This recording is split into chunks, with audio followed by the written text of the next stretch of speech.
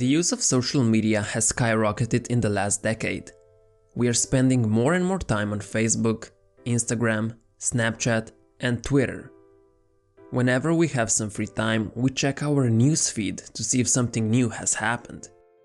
Whether we'd like to admit it or not, it's changing why and how we do certain things, and especially how we look at them. Too much use of social media has been linked to higher levels of loneliness and depression. And we know that an entire new generation is growing up with lower self-esteem than all previous generations. Interestingly enough, people who browse social media more often than others seem to suffer the most. Let's take a look at why this is happening. One thing that social media does is that it shows us fake lives of others. Everyone you know is always on exotic vacations. They have amazing dinner parties with friends. And they are in perfect relationships. And you? You are just sitting there, living your boring life while everyone else is out there enjoying themselves. However, this is far from the truth. The only thing that is shared through social networks are positive aspects of our lives. When you're going through difficult times, you don't really want people to know you're struggling. Most people are not going to share publicly that they are feeling sad or depressed. So it's only natural to share the best moments of our day. What happens is that we only see the highlights of those people, but we think that their life is constantly this way. They don't show us behind the scenes because that's not as exciting. But I assure you, they have a lot more problems than you might think. Let me show you an example that happened just the other day. I went out with a friend of mine for a cup of coffee. And the only thing we talked about was her relationship problem. She and her boyfriend have been fighting a lot over the smallest things. She said she'll probably break up with him since they can't stand each other anymore. But guess what happened later that day? She posted a picture on Instagram with her boyfriend, basically saying how he was the love of her life and how amazing their life together was. The photo got tons of likes and comments, basically saying how perfect they were for each other. This behavior is toxic. Like millions of other people, she's trying to portray how great her life is, while simultaneously being depressed. This is what social media does. It makes people put filter on their lives.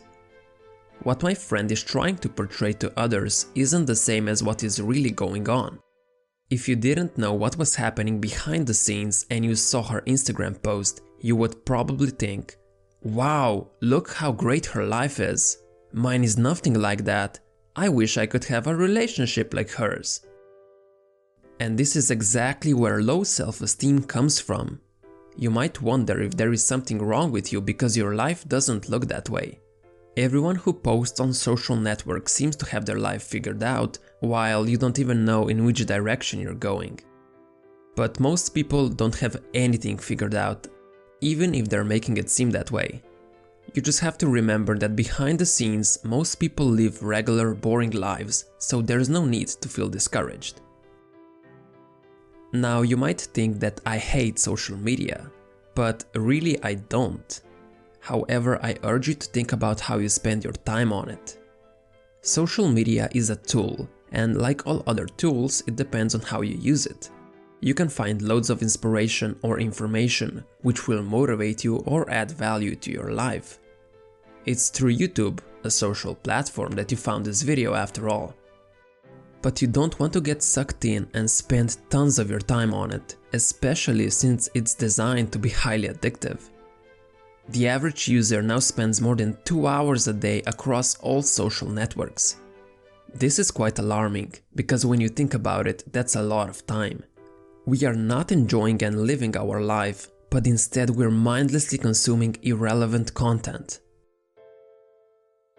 Since you probably don't want to completely quit social media and become a hermit, let's take a look at how to use the platforms more efficiently. One thing you should do is unfriend useless friends. Many people have hundreds of friends across all platforms. But are they really meaningful friendships? Of course not. An average person has 1 to 3 close friends. The rest are superficial friendships. If you don't want to unfriend people, you can still unfollow them and become more selective about who you follow. Like that guy you spoke to once who just posts pictures of his cats every single day. Unfollowed. This way, when you check your newsfeed, it's not full of clutter and irrelevant information. And don't be afraid of missing out. If something really important happens, someone will probably tell you about it. Ironically, when you're on your phone and social media all day, you don't realize that you're actually missing out on real life. Nowadays, we take our phones everywhere with us. And a lot of us have this habit of constantly checking our phone for notifications. Every time we are waiting in line or are just bored, we pull out our phone and mindlessly check social media, mainly out of habit. The solution here is to remove those apps from your phone and block all the notifications. This way, you're not just a click away from being pulled into social media rabbit hole. We know that once we start, we just have to check every single post. So not having the app, there is no real temptation to check your phone mindlessly. Yes, you could still go to Instagram.com or Facebook.com website if you really wanted to. But there is this additional barrier of resistance that you have to overcome. This time it's not just one click away and you won't check it just out of habit, but it's going to be a conscious decision. What we really need to do is put more thought in how we spend our free time. If we don't have anything to do at any given moment, then these addictive apps will always be an appealing option. So I recommend you fill this free time with something of more quality, preferably with something that will actually benefit you. I urge you to look at how much time you're spending on social media every day. Don't be one of those people who never look up from their phone or computer. Real life is going on around you, so be present. You don't want to spend your time in virtual reality with people you don't even know that just post fake social updates. It's okay to be bored and just let your mind wander sometimes. But it's even better if you live your life in a way that excites you. I still use social media myself, however I have restricted it to once per day. And because I have removed all the useless friends, I'm done checking it in 10 minutes. This way I don't miss out on anything and I don't waste my time constantly checking my newsfeed, waiting for someone to post something. If social media is not motivating you, inspiring you, challenging you to be better, then it's time to reflect on why you even have it. Thanks for watching. Please give this video a like and subscribe if you're not subscribed yet. Also click on that little bell icon so you can get notified whenever I upload a new video.